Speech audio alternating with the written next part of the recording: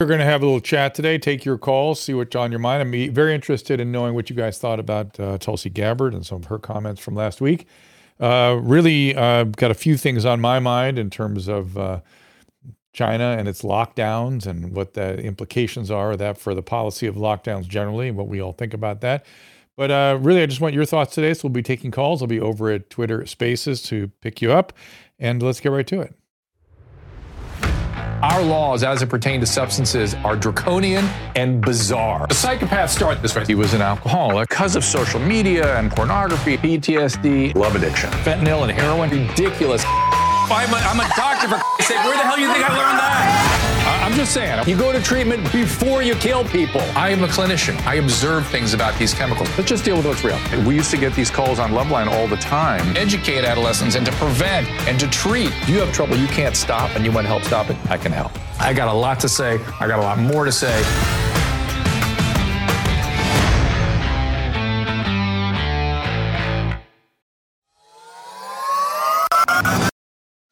And welcome, everybody. Again, here we are. I think it's interesting, and Susan, I don't know about how you feel, but I feel actually more jet lagged today than I did last Friday, which is really odd and weird. I don't know why that is, but there we are. I'm better today. I am not. I don't know what that is. So if I glitch or if I have trouble concentrating or I seem like I'm losing my way, there's an explanation for it. You can't blame COVID this time. No, I can't blame COVID. So we'll be here today, tomorrow, and Wednesday this week. We have confirmed on Wednesday Dr. Ryan Cole with Dr. Kelly. And then next week, I think we have the Florida, is that true? Yes, Joe Lapido, the Florida, there he is, Surgeon General, interested in talking to that guy and hearing what he thinks about some of the choices he made and some of the heat he has been under for having made some good choices. And, you know, it's talking to Tulsi Gabbard, if anything, taught me one thing about some of the social media environments, which is that there are clearly people out there just raising hell, whether they're bots or whether it's foreign agencies. I don't know what it is. But when I had the chance to talk to Tulsi about the World Economic Forum and her lack of involvement with them and why she had been even thought of as part of that organization, she had a perfectly reasonable explanation. She's an honest person. I don't understand this immediate run to call everybody a liar. If everybody's a liar, then good luck to you because you're not going to be able to trust or listen to anybody. Doesn't seem like a very productive sort of life. But I would judge Tulsi Gabbard to be a honest person. She gave her explanation, and there's armies of bots out there immediately sort of taking issue with it and sort of undermining what she said.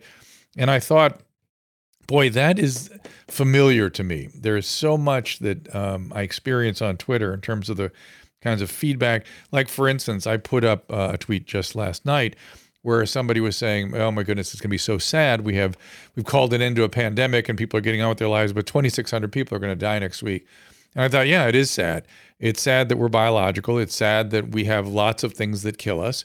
And I just reposted that and said, look, it's sad. Not only that it's going to take its place alongside the usual causes of death. 11,000 people are going to die next week due to cancer. These are, I rounded down, by the way, in all this data.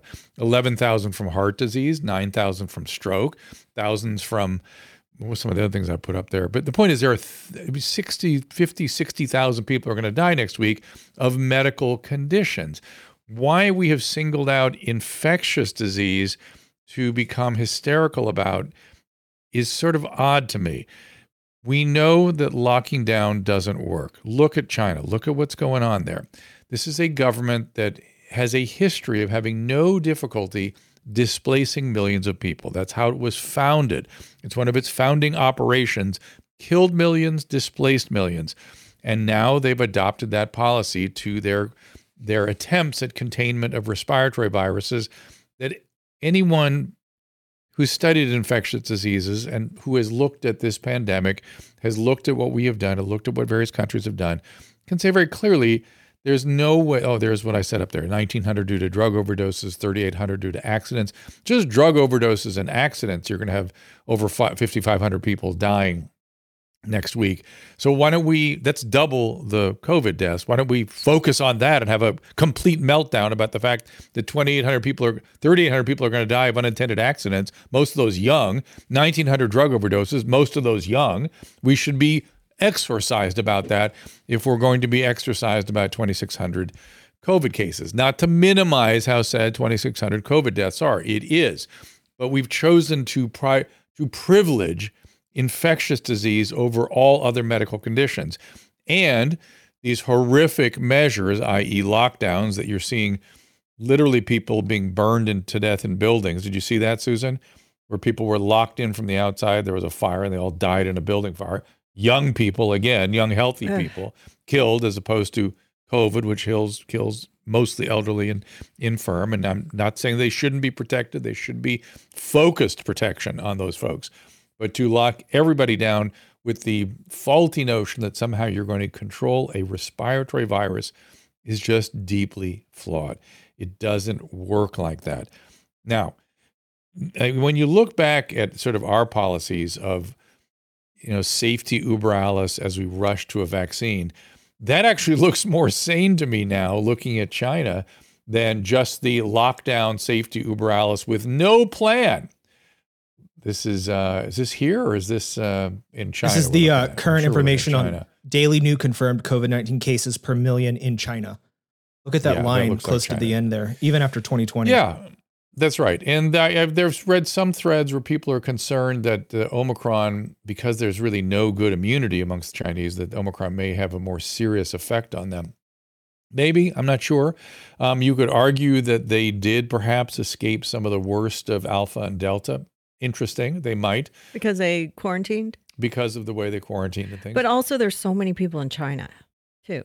Meaning, and they live in very close proximity to one another. Just, you can't control a respiratory virus like this.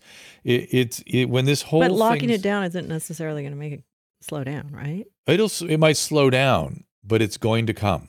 In other words, if COVID was going to cause 1 million deaths, it was going to cause 1 million deaths. The time frame could be altered a little bit, but 1 million deaths was going to happen almost no matter what we did, unless we did a really great job of focused protection of the people that were most likely to die.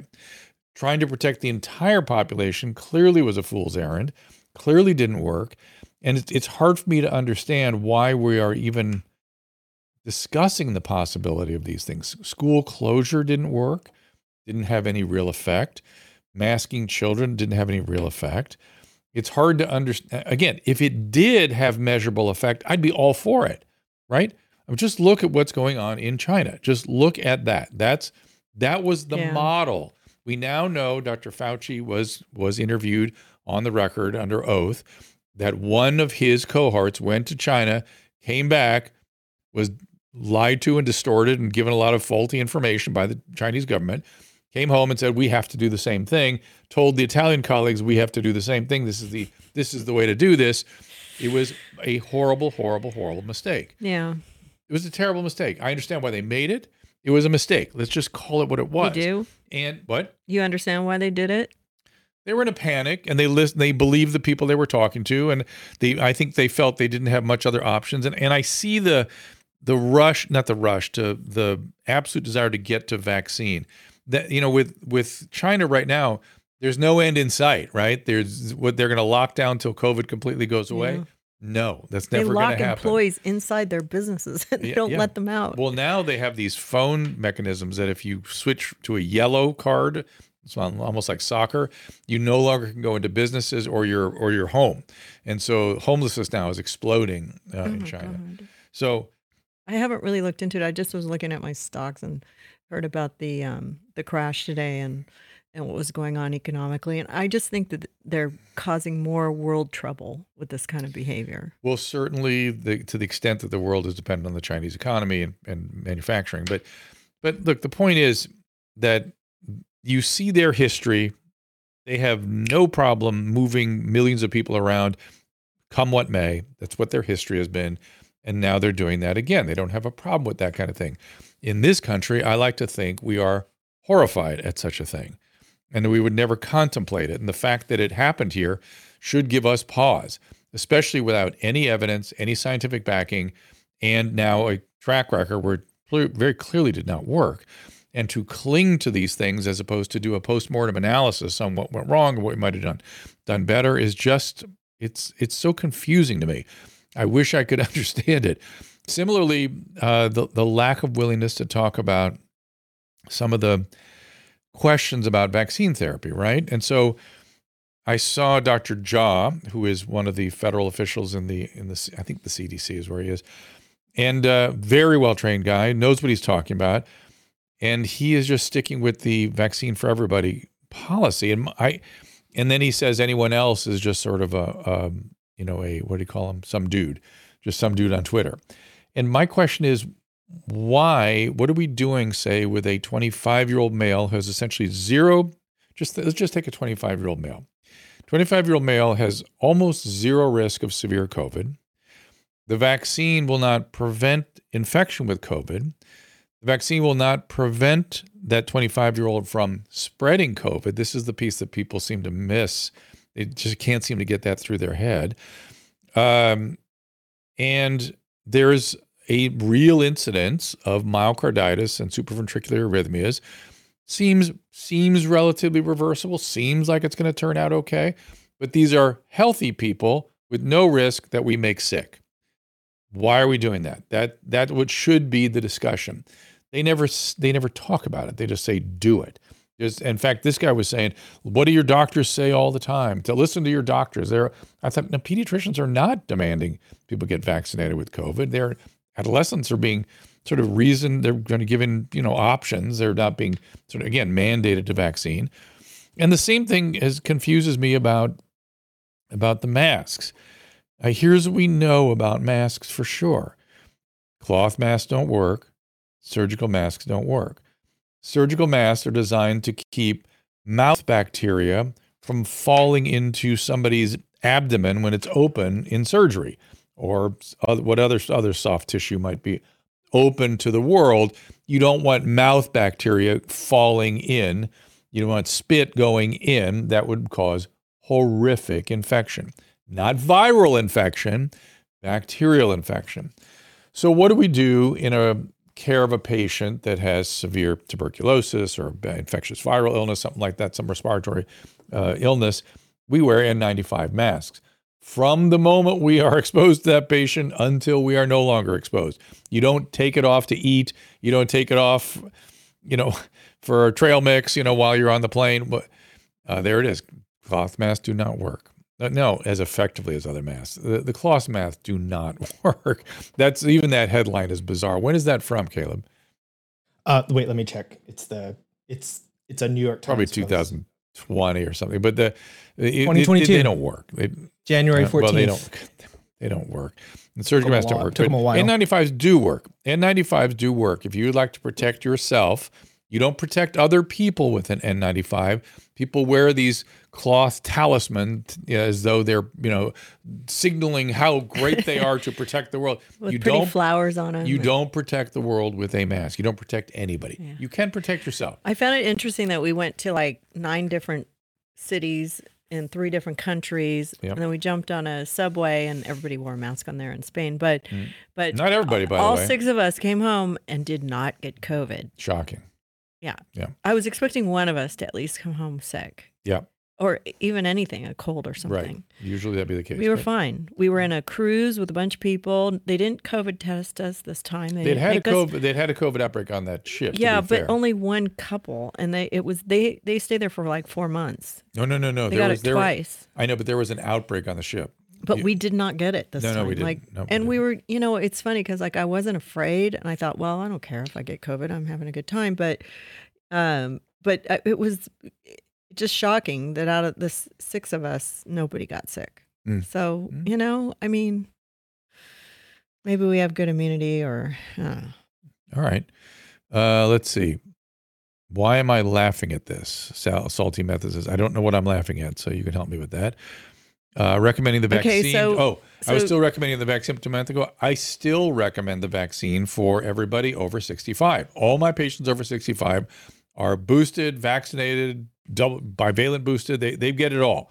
And it's clear to me it's helping them. Lots of COVID amongst my patients too. Paxlovid has worked like crazy for my patients. I have to tell you about salty methods. Okay. I don't think salty methods is salty methods all the time on Rumble, because we have a joker out there that likes to portray themselves as people on Rumble. So that's why I'm not on there today, because I don't want weird things coming out of my voice on Rumble. But I don't know. Salty and who was the other one that was getting it the other day? I can't remember. The point is that this guy takes over people's monikers. We have an imposter. Yeah, and says horrible things and pretends to be them. So, okay. So as I was saying, go ahead. Yep. If I can just ask a couple questions about the China part of this, because I've been watching that while you've been out of town. So first, do you think that any of this data is accurate at all if it's China reporting it? Because it doesn't make any sense to me that the line is so low in early 2020 and then just starts peaking over here. Do you think that the data, the rest of it, isn't quite accurate? I think the early data was probably not that accurate. I suspect that's true. And so also, look, we all know, think about this kind of, look, see how much better a job we're doing at testing and educating people who needs testing and that kind of thing. We're picking things up much better now. And I think that's them as well. The other thing that I had read why they had nothing all that time is kind of odd too. So I'm guessing there was something kind of cruising along there. They just weren't picking it up. Remember, Omicron can be very mild. Right. I was looking at this. So if you look at these charts, I actually don't have that to pull up, but if you look at this exact same chart and you compare the people infected with COVID versus COVID deaths, you can see that the deaths are so much lower during this peak than it was before, even if you can trust the data that's coming out of China. But I was looking at this in the context of all of the protests and the riots that are going on around the Apple factories in China right now, and how the information that's coming out of the country seems to show that they're not only mad and upset about some issues with their paychecks, but also with the lockdowns. The whole culture seems tired of the lockdowns there. Yes. And I had read something interesting that seemed to show that China is possibly afraid of enormous outbreaks and a crisis situation from COVID, when most of the world has, somewhat moved beyond that. Correct. Because their vaccine that was developed in China does not have anywhere near the efficacy of the vaccines anywhere else, but China can't purchase it out of their country. Right, that's right. And unfortunately, they could bring the Covaxin in from India, but they're not doing that for some reason. But let's look back at what our country did. So our country took aggressive measures with the notion that once we get to the vaccine, we'll be able to lighten up and everything will go back to normal. Now, the vaccine was not as efficacious as we thought it was initially, but we did do a good job of getting to a vaccine. We did it. We did what we wanted to do. And see, when people are vilifying the vaccine, the real sort of discussion needs to happen is how much added risk were they willing to take in the deployment of this vaccine relative to any other vaccine? It's obvious they were willing to take a lot more risk. I'm sure somebody somewhere quantified it. I would like to know what that quantification was. Where was the conversation when they decided, you know what, normally we allow, 6 deaths per 10 million or something for a vaccine. I don't know what the data is, but for this one, we got to get out of this mess. We're going to accept much higher complication rates than we ever would. And what I wonder is, in doing so, have they stay wedded to that notion when it's now clearer that risk may not be warranted or worth taking for younger people and younger males in particular? Right. And why they aren't adjusting course.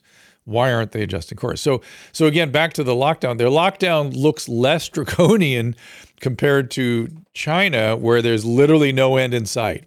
So it looks somewhat more rational here, even though it was not effective. It was deployed in incompetent ways, and it was just not a great idea. It was really not well done. It should have been much more really the way the Great Barrington Declaration suggested it, where you're looking at focus protection of the people at risk. But okay, so they did it. Why, again, they're not sort of reevaluating it is hard for me to understand. But go ahead. Right. What other question you have, Caleb? That was my last follow-up question there is, do you think that, let's say they all came out right now, it's Dr. Fauci came out and the pharma companies came out and all of them, and they said, they were just straight up and honest. And they said, look, we didn't know what was going on here. We know that there's things that are going wrong. This vaccine has an efficacy of 60%. We were billing it at 90 something, but we weren't fully honest. Do you think it would actually make a change with the people where they would calm down and say, all right, well, now you're being a little bit more honest with us with numbers that are not good sales figures for you? Do you think people would gain more trust? Let me even adjust it. Let me just even adjust a little further. We did think it was 90% plus effective at first. It was only with time that we learned it wasn't that way with deployment and use. But so the point is, but your question is, why aren't they more transparent and honest? And you and I both have taken the policy, and that's why we're interviewing people that have sort of opinions that may not be mainstream or may not be accurate. We want to hear what they have to say. We both, you and I, believe that absolute freedom of the expression is the way to get through this, and to hide it from people is going to continue to create really serious problems. So, absolutely. So, my approach is, I got nothing to hide. I'm completely, where I was wrong. Where my opinion has been adjusted, I will happily tell you. And how I'm using the vaccine now, I've no problem talking about, and the Paxlovid, which I also use. I've got feelings about all this that may or may not be exactly accurate, but I'm more than happy to share these things. So we got a bunch of requested callers up here. I want to get you guys over at Twitter Spaces. Now, what we're doing is, if you raise your hand at Twitter Spaces, I will be selecting you and bringing you up, and you'll be streaming out on multiple platforms, including Twitch, Twitter, as we know, Twitter, Facebook, what else? Wherever you can, Rumble, wherever you can see things, we tend to put things up there. Let's get Mike Burt. What's up, Susan? I don't know. You're just like, what? Where are we again? We're what? Did I seem out of it? No, you just can't remember all the platforms we're on. Yeah. We're Okay. everywhere. We're on so many. We're like God. We're everywhere. It's everywhere. It's like a broadcast that's a narrowcast. Mike Burt, you can unmute your mic in the lower left-hand corner. Hey, mommy. Hey, mommy. What's up? Hey, I'm getting frustrated because every time I listen to anything about Fauci not knowing anything, I'm looking at a Yahoo article right now. In October 2020, October 26th, Fauci said that COVID-19 vaccines will only prevent symptoms, not block the virus. He was being honest to begin with, and he changed his tune somewhere along the line. Is he now saying it will prevent infection? No. In 2020, before the election, I remember that. He was saying, yeah, I'm looking at it right now. And no, it's still he online. said that, So but nobody heard it because the news stations were all just saying, oh, you got to get the vaccine because it's going to prevent COVID. Like, he said Yeah, exactly. In February, it changed 180 degrees, and I don't know what happened, but it went squirrely then. But I have a question, Dr. Drew. Yeah, buddy. I'm Canadian. I am vax-free, and I have a business trip in January, but America still won't let non-citizens in. They're over, like, flying through the air. But some people squeak through over the border, right? Yeah. Because they sometimes ask. Can we get people on board, like, talking about this? Because I'm trying to get Scott Adams and his group to talk about it. I'm trying to get Cernovich to talk about it. I'm trying to get everybody to start talking about, like, letting people in, because their nonsense isn't working, and they know it, but it's hurting people that are trying to get in. It's just like, I'm trying to work. I'm trying to make a living. Yeah. I already lost a job because of this. I don't want to lose this one, but I got to do business in the States. Susan, can we start talking about opening these borders? Yeah, I agree. Susan, what did we, we got no hassle from these other countries. American citizens could come in without the vaccine. Yeah, but I think we've already uploaded our vaccine card on every airline we've ever flown on. I see. I mean, they weren't asking for it on the outbound, were they? Did we have to show our vaccine card? American citizens don't really have to do anything, but people coming into the States that aren't citizens is a big issue. It's so ridiculous. I know. Like, I think I don't know. It's not really a thing in American consciousness, because Scott Adams wasn't even aware of this, that non-citizens can't come in right now if they're not vaccinated. It makes no sense, right? Because the idea is, well, you can't come in because you could be infectious. But guess what? Vaccinated, unvaccinated makes no difference.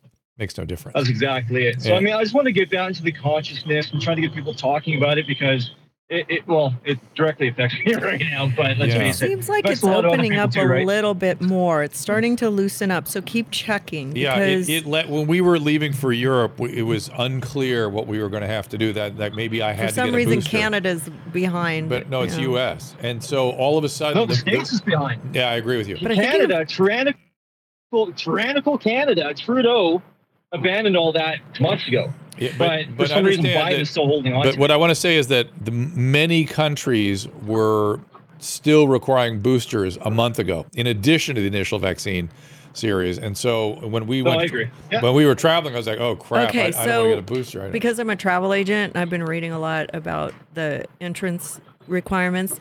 Check and see if you can just get a COVID test to get on the plane That if is you another, are unvaccinated. That is another way around a lot of this. Is you get Yeah. tested, and you get a whole bunch of, you just get regular testing. You just get a COVID test before you get on the plane, and then when you go back, you're probably fine.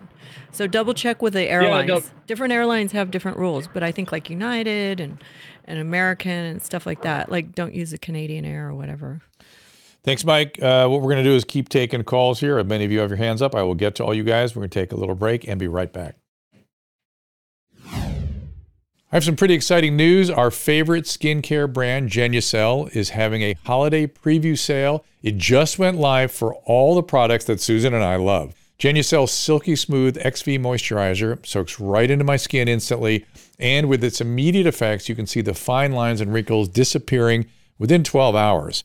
And Susan loves, of course, the Genucel Vitamin C Serum, infused with the purest vitamin C that absorbs to the deepest layers of the skin because of their proprietary skincare technology. I am a snob when it comes to using products on my face. The dermatologist makes a ton of money from me. But when I was introduced to Genucel, I was so happy because it's so affordable and it works great. I was introduced to the Ultra Retinol Cream, which I love at night. All the eye creams are amazing. People notice my skin all the time, and I'm so excited because it's actually working. And for a limited time, take advantage of the Genucel Holiday Preview Sale and save up to 60% off our favorite Genucel products. 60% off. Treat yourself this holiday season. Go to genucel.com/Drew. That's genucel.com/Drew, genucel.com/Drew. My guest is Philip Patrick. He is a precious metal specialist, trains at University of Redlands. He has spent years as a wealth manager at Citigroup, and his current position is with Birch Gold Group. So gold has always been somewhat of a safe haven, particularly in times of great turmoil, much like our present moment, I imagine. Gold has always traditionally been a safe haven asset. Gold specifically has always been about wealth preservation, right? Gold has always held its buying power. You can look at as far back as you like in history. In biblical times, 1 ounce of gold would buy somebody 400 loaves of bread. And today it does the same thing. So it's a store of value. But I would say in times like this, as you mentioned, it's particularly important when you're dealing with things like 40-year high inflation, the air that's coming out of a stock market bubble. These times in particular tend to drive gold and silver up quite significantly. If things are different, the solution needs to be different as well. So I encourage everyone to get informed, and we have a lot of good information here to help your listeners. Just a reminder, I am not a financial advisor, and I do not give out financial advice nor investing advice. Birch Gold has an A+ rating with the Better Business Bureau, countless 5-star reviews, and thousands of satisfied customers. Check them out now. Visit birchgold.com/Drew and secure your future with gold. Do it now. Susan, there. That is literally on a building in Los Angeles. We gotta Downtown LA. Yeah, maybe we'll go. Susan said all The homeless are waving at you. That's what she said. That's what she said. We'll go. You and I'll run by that next week. See if that's still Yeah, there. it's very cool. But anyways, I got some new Genucel products I want to tell you. They sent a probiotic cream, and I put it on, and I love it. Okay. It just smooths on, and also the eyelash enhancer. Oh yeah. I'm gonna use that There you mentioned. on my eyebrows too. You mentioned you like that. But I'm using all the other stuff up, so that stuff's good. The hyaluronic acid's really amazing, and also my favorite, the vitamin C. Yeah, you were using that all through DFS. Europe, I Serum. noticed, right? Oh yeah, that stuff is awesome. So check it out. All right. Thank you for that, Susan. And let's get Nico in here. Nico wants to ask a question. Again, raise your hand if you want to talk. We'll just come right to you. And you'll be out on multiple streaming platforms if you come on up. And you have to unmute your mic in the lower left-hand corner. There you are. Hi, Nico. What's going on? Hey, Dr. Drew. Yeah, first let me just say thanks to you, Caleb, and Susan for kind of protecting our civil discourse on this topic. Trying. It's kind of sort of strange that we lost that, but I wanted to bring something up. I'm not sure if you guys have touched on this already. I was just reading about this G20 global leader declaration that is referring to a need for a global digital health certificate. Sounds an awful lot like a global vaccine passport. Sounds a bit unbelievable, but you can just look this up online and read on the White House's website.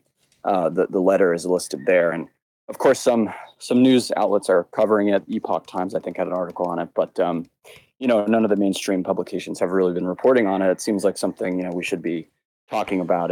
What is it? So it's basically just a letter that was signed by a bunch of important global leaders in the G20, including Biden, and the. Lost you. I hope that's a coincidence and not somebody from the G20 jumping in. There you are. You're back. So we lost you for a second. Oh, great. Yeah. So the letter is just recommending a handful of things when it comes to the environment and a global health. But one of the things it mentions is the need for a WHO standardized global digital health passport. Now, now hang on. Is that so people have an electronic medical record they can move around with? Or is that some sort of passport? Yeah. So from my understanding, and I'm trying to still look into this myself, to be honest with you, but my understanding is that it would essentially be a digital health record, as you mentioned, but it would be necessary to travel internationally. I don't think it's been said what sort of requirements your digital record would need to have, if that makes sense. So I'm not sure. Yeah. So I just think it's something that, people should be talking about more, and certainly, should be something that journalists are reporting on. It doesn't, when I put it in the sort of Google search, nothing comes up. So if you look up, I'm totally with you. It's bizarrely hard to find, but G20 Bali Leaders Declaration, and there's a White House website. It's the whitehouse.gov, their website, that actually lists the entire letter. It can be read there. There it is. Yeah. But like I said, for some reason, no, outlets seem to be reporting on it, except a handful like Epoch Times and maybe one or two others. But none of the mainstream outlets are really talking about this, which seems concerning. I'm hoping this is just rhetorical nonsense. You know what I mean? Like, just hopefully. Yeah.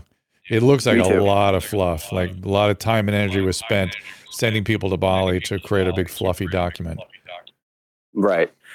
Yeah. I'd recommend people take a look at it. And there's also a video of the chairman of the G20 that was from Bali, Indonesia, that was basically hosting this G20 summit. Yeah. And he also talks about the need for this digital health certificate. Well, they're also talking about here a universal health coverage, which, pretty crazy. Interesting. Yeah. Wasn't even aware of that. Yeah. Yeah. Well, yeah, I appreciate you. Whoop. Time Doctor, just was wondering if you'd heard of that, but I'll definitely stay keyed in here and keep up the great work. I appreciate it. Thank you, my friend. And I will look for that. Caleb. I love the rooster crowing in the background. I don't like the reverb, but. Well, Caleb, my phone is normal. Everything is good. It's just, I think it was on his end because he was. Okay, it might have been on his end because it just kept replaying it. Yep. The crowing was funny. But yeah, if you go to the G20, G20 declaration, Bali, it does come right up. All right, let's keep going here. See what you guys want to talk about. What else going on? Somebody said something on the restream. I wanted to quote. Somebody said we're advising Susan. I'm sorry, I didn't get your name over here. That I should go get my heart evaluated. Susan, I think she's worried that because I had the vaccine and because I had a weird vaccine reaction, that I might have a cardiac risk. I had massive cardiac evaluations, way above sort of the routine screening procedures that we do medically for people to screen out cardiac disease, as a sort of threshold testing I needed to get through to go to the Wadi Rum Desert to do the We'll show a clip of that at the end. The Special Forces check TV show, which was all kinds of cardiac stuff, and went through that just fine, no problem with that. I mean, some people are affected by it and some people aren't. I mean, it doesn't mean that you won't be. I don't know. This is the thing about, I've been thinking. You had the one Janssen and Janssen, which, Yeah, and I've been thinking a lot about the vaccine. We need to know the numbers. We need to know, is it just really a trivial, sad but trivial number of people that have very serious adverse events? Or is it some larger number? Oh, there's my adverse event. I got a spontaneous raccoon eye on the left, which is the presenting sign of the consumptive coagulopathy that we've seen and heard about from the Johnson & Johnson vaccine. It's actually the presenting sign of a clot in the skull called the transverse sinus, and raccoon's eyes can be that presenting manifestation. So there we are, and I went on without any further neurological symptoms, and I felt terrible, but presumably no serious complications. I've been seeing a lot of supraventricular arrhythmias. I've been seeing a lot of strokes in young people. I've been seeing, those are the main thing. We're seeing all these sudden death reports, but sudden death has always been around. The question is that some sort of confirmation bias that, now we're having it fed to us by social media? Are we feeling like we're seeing more of something that has always been incidental, but now it feels like it's more common? I don't know. I don't know the answer to that. This is Chabria. Let's get him in here.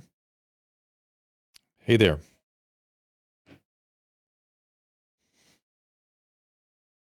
Chabria. Hello. Hi. Hey, this is Shaban. How are you? Hey, good. Thank you. I've been listening very intently, and I think you make some fantastic points. And I just want to make a few more that I'm not sure you did. So, please, go ahead. You said something interesting about having only infectious diseases being responsible for a lot of deaths, and how everybody's kind of focused on a lot of infectious diseases, but there's so many other diseases that cause a lot of deaths. And the one thing I always kind of think about is that if you had an epidemic or a pandemic of UTI, you'd have a lot of people die, because it's basically a disease that's spreading through the most vulnerable population, the oldest individuals. So sure, it's some of this is the ACE receptor and a respiratory tract, but any organ system that was responsible for an infection in the right population or the right vulnerable population could give you the same numbers, because yes. I always wonder how much of this is specific to a respiratory virus. So I don't know if that point was raised. And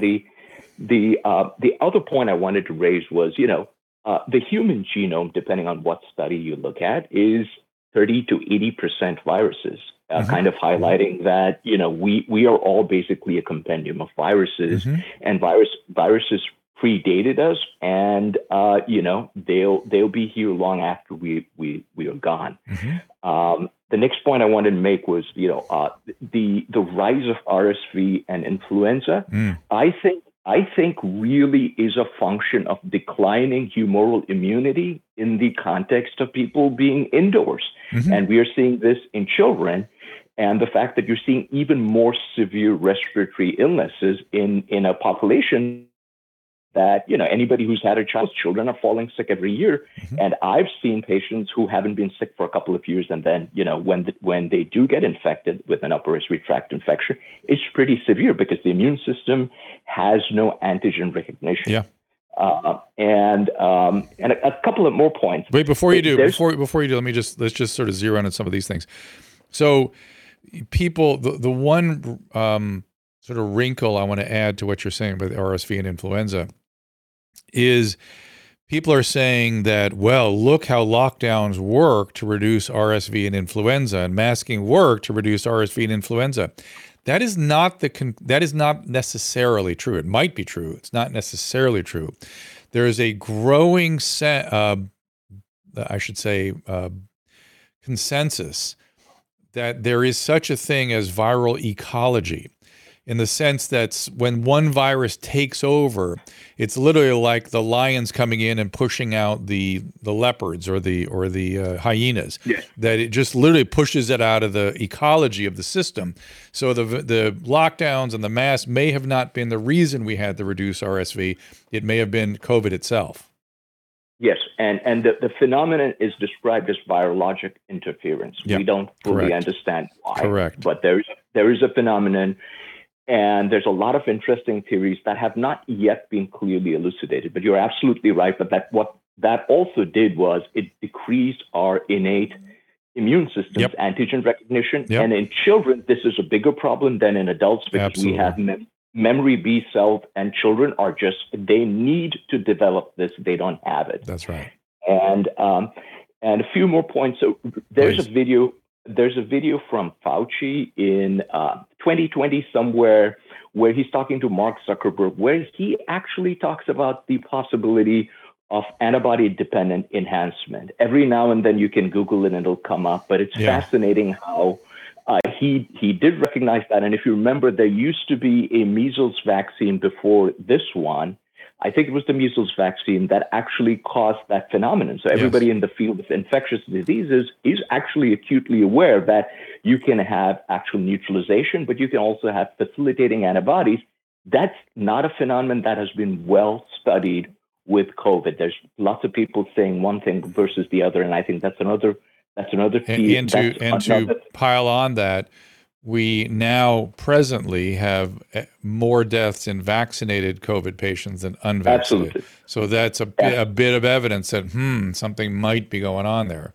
So again, we don't know these things, but they've got to be raised. They have to be discussed. They have to be researched. The fact that it's not even brought up is just so. Don't you find that bizarre? It's not only bizarre, but this has long-term implications in a population that you're vaccinating into oblivion. And, there's original antigenic sin, there's antibody-dependent enhancement. All of these phenomena, if we are to understand what the implications of doing something like this is, we also ought to understand what the short-term and long-term implications are going to be, because everything comes down to, we've done a lot of unprecedented things. Yes.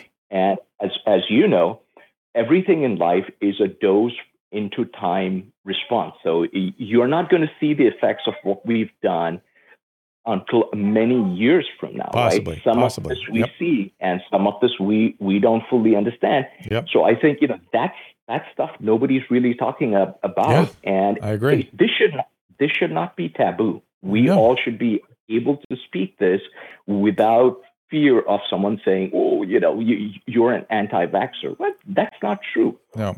Well, help me with this. I'm always trying to understand the other side. Because I don't want to be, certainty in medicine is a very dangerous thing, and hubris is a dangerous thing. And I just want to try to understand people that have differing points of view.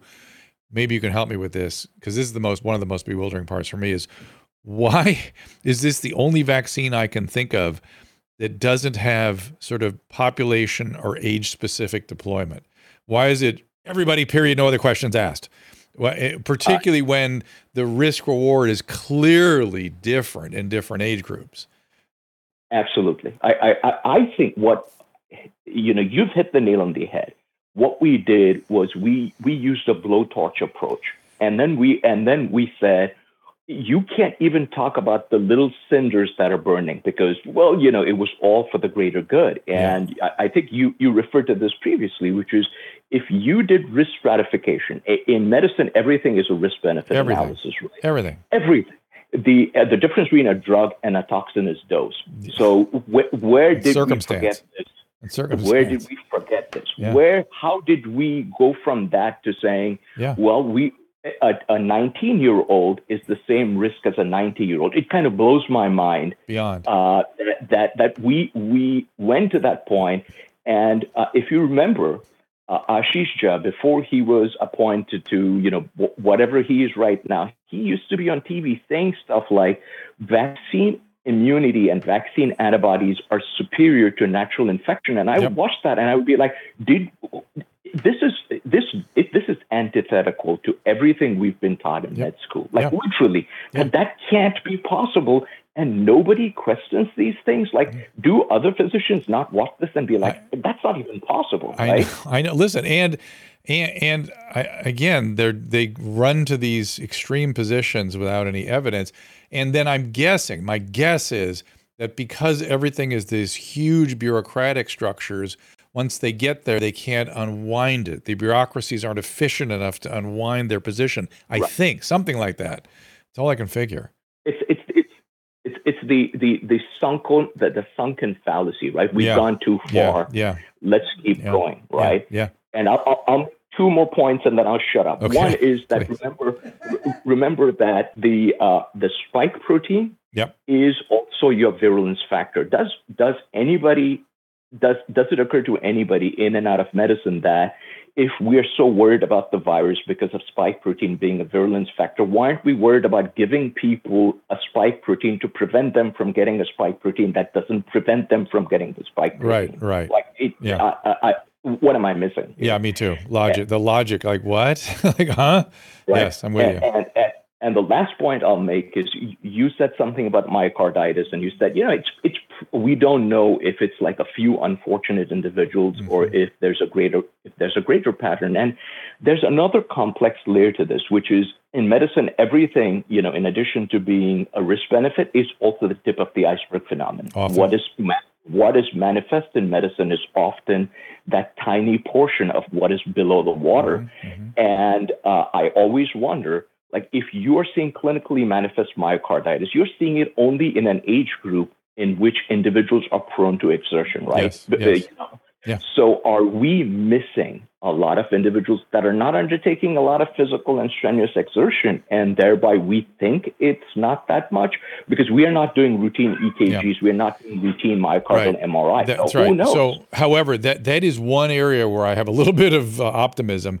They're now starting to find certain markers for myocarditis, humoral markers, that they're going to use more on a more widespread basis. And we might see a lot more subclinical myocarditis as a result. And it might be well outside of the age group that we're all worried about as well. Yes. In fact, there's a couple of studies looking at troponins. Yeah. And turns out that if you do see troponin leaks, what we always classify as non-ischemic leaks, and I'm very excited to see some of that be translated into meaningful clinical evidence and what it means in the long term. I appreciate your call so much, and thank you for being here. Come in anytime. No, thank you. All right, thank you so much. Bye-bye. Is he a doctor? That was good, right? Yes, for sure. Wow. And he's talking about it, and he's just thinking about stuff. And this is the thing that I don't understand why there weren't thousands of other physicians like him and I thinking and talking like that a year and a half ago. Well, we were afraid of being censored or having our licenses taken away. And believe me, you couldn't say anything if you have a license. Our thoughts were not that different a year ago. We're saying it a little more clearly. We have a little more confidence. Some of the stuff we're saying, a lot of it is a result of me having interviewed all those outliers, all the people like Pierre Corey and right. But after they started letting us talk about it again, I understand. I have a hard time taking myself back to that place a year and a half ago where there was such deep when we were censored every week, like for. Yeah, it's really kind of remarkable. It really it's awful because now doctors are starting to feel like they can open up a little bit. This hasn't happened to you guys before in your career, Drew, like this level of just censorship and people trying to shut down your mouth. This is like bizarre, unthinkable. Like literally, if you if you told me Moonman landed in my backyard, that would make more sense to me in the last couple of years. It really would. It's like, well, okay, that's possible. But what happened to my profession? And then also you have a platform right now where, like, for example, Kelly Victory can come on and talk about stuff. And she's very happy with the fact that she can do that. But she can't get back on Twitter, Yeah. And it's like we're you're giving people an opportunity to speak about what they just couldn't believe was happening either. So it's good that people can call and do this. I appreciate that. Yeah, no, look, I'm feeling, And not all doctors are willing to take that risk. but most of us have been talking and sharing ideas like this gentleman just was. They're like, what's going on here? Why are we not thinking about this? Like, why are kids getting so sick? Like, I know that I had why 3 are kids. Like, why my are you kids were sick all the masking time. 5-year-olds and 2-year-olds and why are we masking on planes and then taking the mask off to eat? And why are we making people wear a surgical mask and not an N95? It's just all of it was so dumb and made no sense. And it was really the really horrible thing. It was antithetical to everything I thought I understood about my profession and my country, which is everything had to be evidence-based. There had to be a risk-reward analysis on every recommendation. And then once you make those recommendations, people are free to do as they please. Well, then they call you and a then you don't quack. just do it because I said so. They call you a quack on Twitter. Do it because I said so, which we heard from every public health official in California, certainly, was the most bizarre thing I've ever for me. So why we're not fighting quickly and hard to curtail some of that from a legislative standpoint is more than I can tolerate. Stephanie, let's get Stephanie up here and see what she wants to say. So anyway, there we go. Stephanie, how are you? Hello. Hey there. Doing well. How are you doing? Excellent. Okay. My question is actually regarding my adult daughters. So both my adult daughters, actually. But the one that is more severe is my 25-year-old. She got 2 doses of the Pfizer. She actually has Crohn's. And after she got the second dose, she went into a really significant flare. She had it pretty under control, takes a Prizo. And she had gone to the doctor. They tested her blood and her I want to make sure I'm saying, you'll know if I'm saying the right things or not. C-reactive protein level, and I believe the other is her D-dimer. Both were extremely elevated. They told her that it would calm down after a few months, that it was kind of, a typical reaction they were seeing with a lot of the people that were vaccinated. And unfortunately, they never came down. A little bit, I should say. They came down, but she's still having episodes. Her flares are still not well controlled. They increased her Prizo. She's now maxed out on that and still having trouble. Has she been on other of the remittive agents? Has she been on Humira? They were just talking about starting that and doing an infusion. She just had her colonoscopy. In my experience, this has been my experience, that whatever causes it's Crohn's, right? She had Crohn's or ulcerative colitis. Yeah.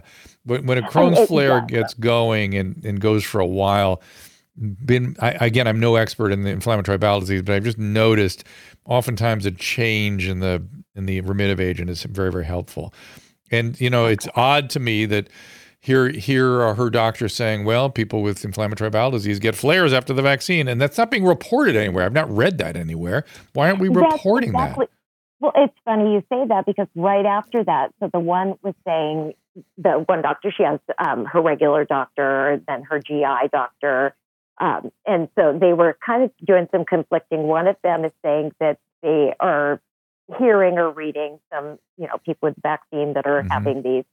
And then the other one's like, nope, absolutely no way. The vaccine has nothing to do with this. All right. Well, well, it's something to do with it. Tending to believe their side. My daughter's very, pro-vaccine. She refuses to see that could have had any, even though it coincidentally happened, within a week. All right. Well, she might as well, not look at that. It'd be very painful to have to embrace it. Yeah, embrace it. That's okay. Crohn's is worse.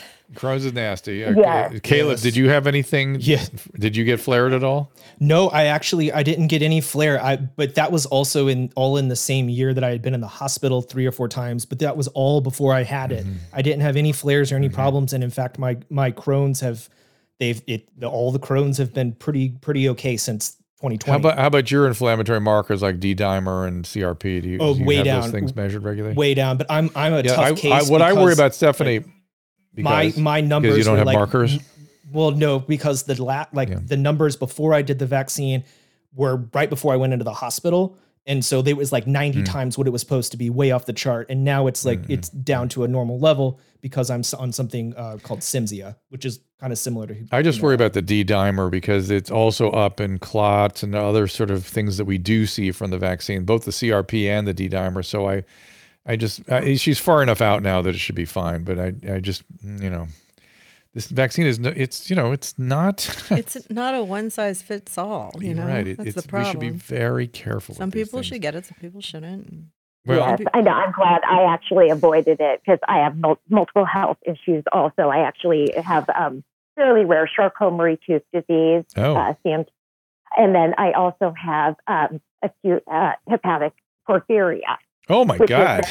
I know. I'm afraid that my parents have no business procreating. So it's a very rare blood disorder. Yeah, porphyria is a problem with the breakdown products of hemoglobin. Essentially, there's acute intermittent porphyria. There's actually a skin manifestation of porphyria, and there's hepatic porphyria, and then the Charcot-Marie-Tooth is a neuropathy that's pretty rare in a relatively young person. But Stephanie, the risk reward analysis for you is you also could benefit from the vaccine. We do believe that there is, people that have chronic illnesses, people who are older, are getting some cellular immunity against the virus. And so there'd be an argument to give it to you as well. I'm not saying you should take it. I'm saying no, that was exactly my doctor said the same. Yeah. And she actually finally, my last appointment a couple of months ago, she actually thanked me for not getting it because she said she's terrified what would happen to me. Well, okay. Well, again, she's practicing. I'm a very rare bird. She's practicing good medicine. She's making careful decisions for a given individual with a given set of disorders.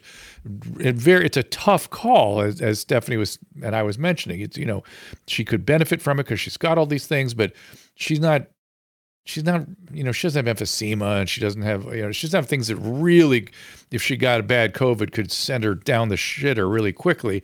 And if your neuropathy gets worse or her porphyria gets activated, those can be life-threatening problems or life-changing problems at very least. All right, so we're still going here. This is Christy. I'm going to get her up here. Thank you for all these great questions. Christy, go ahead. Oh, hi, Dr. Drew. Hey there. Hi, yeah, I had a bit of a question about the spike proteins that was talked about a couple speakers ago. Yes. Yeah, so in the kind of vaccine critical community, I'm trying to rebrand anti-vax. I like it's pro-choice. Pro-choice, there you go. Pro-choice, I like that. Pro-choice. So, so in the kind of, vaccine critical pro-choice community, a lot of people were really worried about vaccine shedding, from the vaccinated. And it became this really kind of interesting dichotomy because, well, you had to have a vax card to go to places. And a lot of the impetus for, people getting the vaccine was to protect other people. But it seemed like maybe it's quite the opposite. And so it's at least not if not the opposite, at least is not helping. Right. And so, but I don't know, I just kind of thought, well, that's rude. Like, I'm not going to play the same game, right? Like, I'm not going to be like, oh, you're vaxxed, stay away from me. But when I was on the East Coast, I was selling posters on college campuses. And so I was around, in a high concentration of vaccinated people. It completely threw off my menstrual cycle. So I was just like, I'm very, very regular. I don't take any birth control. I don't alter my hormones. I'm a total naturalist, 100%. And all of a sudden I start spotting randomly. I'm like, whoa, what's going on here? Have you heard of that happening to anybody before? I have, Naomi Wolf documented a bunch of effects on the menstrual system, but the menstrual system could did a show on it with her. We talked about it. My point was it can be affected by anything. It's so common. Even people that are right. just Like doctors will say that. But it was just anything can affect. Even being around a bunch of young people, you could your body's starting to time with them, just being around all that. So there's all kinds of things that can affect that. And I just don't see how a spike protein is infectious. I don't see how that's possible. It's not a virus, it's a protein. And the only proteins that have any infectivity that I'm aware of are prions. And this doesn't have those they haven't properties. done enough research on it. It could have happened. We're not saying that you're wrong, but doctors are I very don't careful know. I about just it. thought it was kind of trippy. I was just like, whoa, maybe there, because I just kind of dismissed it a little bit, or I didn't really. Yeah, I don't really understand the science of it, and I thought, I don't know. Yeah, whatever. I'd stay in the I don't know camp because there's a million other things that can create mental irregularities. Just being on the road, being on a plane, changing time zones, changing your dietary pattern. I mean, this all can affect. And I know you're normally very, very regular, but even very regular people can be tossed up. Even just by being around a bunch of other young women, you can start to all. How about wearing a mask? Wearing a mask? I don't know. Let's blame it on the mask. All right, let's get Josh up here. Thank you, Christy, for the call. Fucking masks. Hey, Josh. So I want to talk about the interview with Tulsi Gabbard. Please. And you were talking about, the way to fight back maybe against an over-powerful billionaire consortium or whatever. And you mentioned that nationalism could be the way out of this. And nationalism is usually associated with like Nazism or something like that. But I think there can be, maybe I was misinterpreting you, but it seems as though there could be a good nationalism that's not based on narcissism. Yeah. That could be what we use for this. Because now we see Elon Musk, he's taken over Twitter. Twitter almost feels like, who could own Twitter? It seems absurd that someone could own something like Twitter. So it's possible, at least, I think. Well, I agree with you. I think that, in fact, nationalism could be kind of a respite from narcissism, self-service, serving your country. That's what John Kennedy was urging us all to do, ask not what your country can do for you, but what you can do for your country. That's nationalism. That's what that is. That's getting in. Right. And that was just my point, was that we've turned this phenomenon, which has always been thought of as natural in the human condition, that can run amok and has been associated with nasty, bad things for sure, but that it is something intrinsic in us. And I think if I remember that conversation, I started talking about Prime Minister Maloney and how she just cracks me up. But she is accused of all kinds of things that I don't see. Maybe I'm missing it. I don't see. And why there just is this hysteria everywhere. Just that conversation I just had with the physician 15 minutes ago should teach people how discourse ought to be. People ought to get together and just talk about things rather than name calling and narratives and running to one side of the boat or the other. It just doesn't make any sense.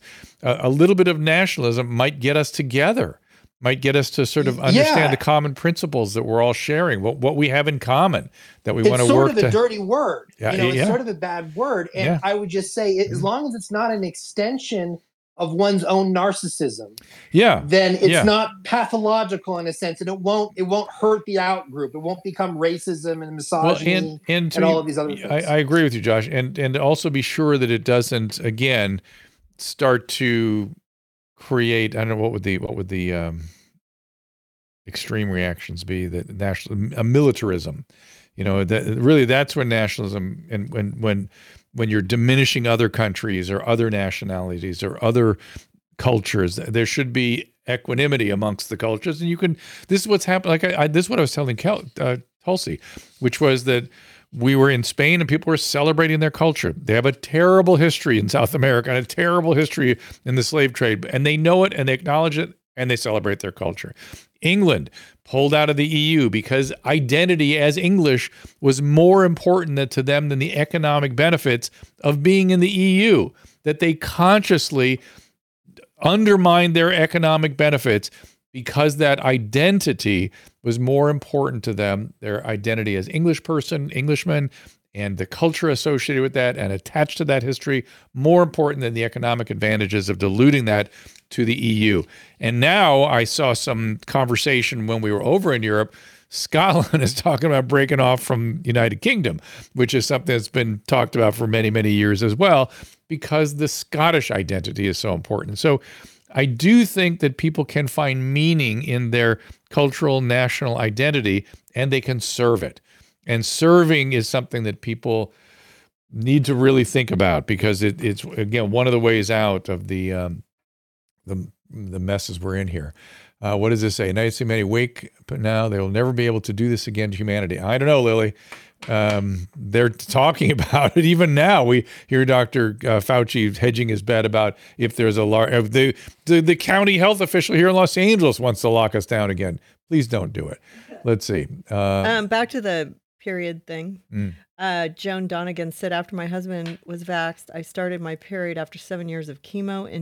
My husband and I guess, were vaxxed. I don't know if she was. After 7 years of chemo-induced menopause. Doctor had no explanation.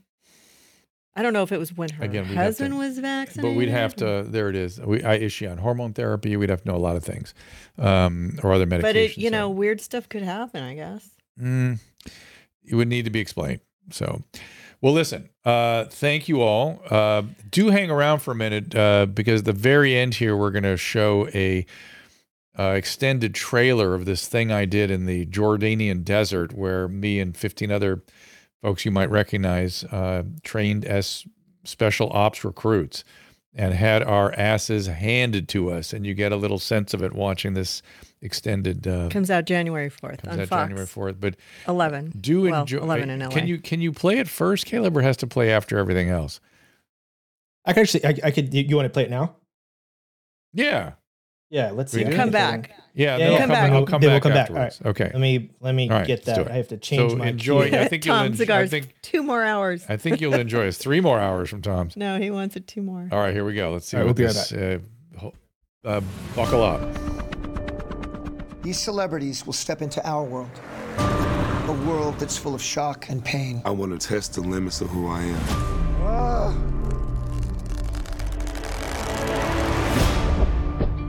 Why are you here? 10 years I was in a really abusive relationship. This is about taking back my own power. Be afraid. This is not an adventure race. Be afraid. No one's coming to save you. You will suffer together. That's the only way through. Stand by me. I have a child. Don't let me down. All of you have what it takes physically to do this. Do you have what it takes mentally? Do you still want to see if you're able to dig down deep?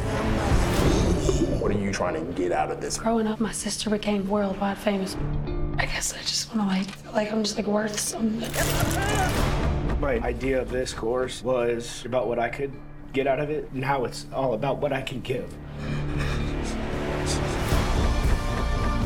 If you should die, that's nature's way of saying you failed. Oh, you got it coming! That was rough. Oh, stand by me. Stand by me.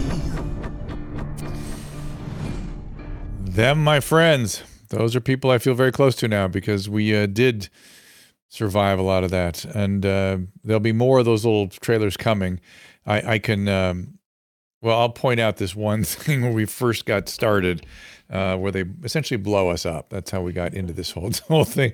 So it was quite an experience. And I don't know if you guys saw Danny Amendola on Fox Sports this weekend. He was doing some of the sort of, what do they call it when Terry Bradshaw and the boys are there having the commentary before the game. I forget, there's a name for that little show, and Danny was featured on that. It was good to see him.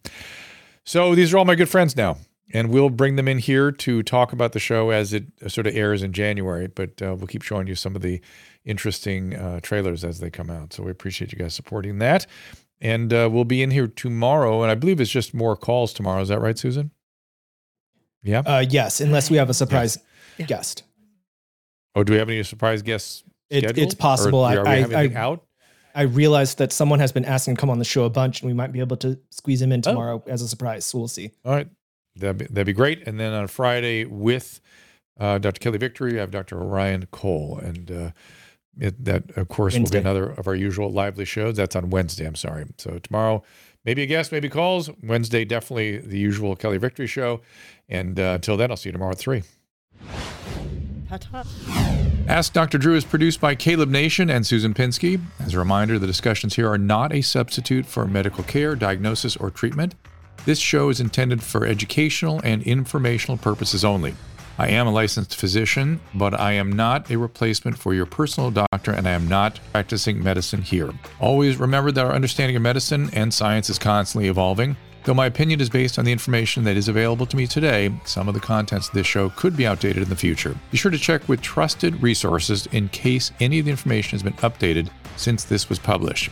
If you or someone you know is in immediate danger, don't call me, call 911. If you're feeling hopeless or suicidal, call the National Suicide Prevention Lifeline at 800-273-8255. You can find more of my recommended organizations and helpful resources at drdrew.com/help.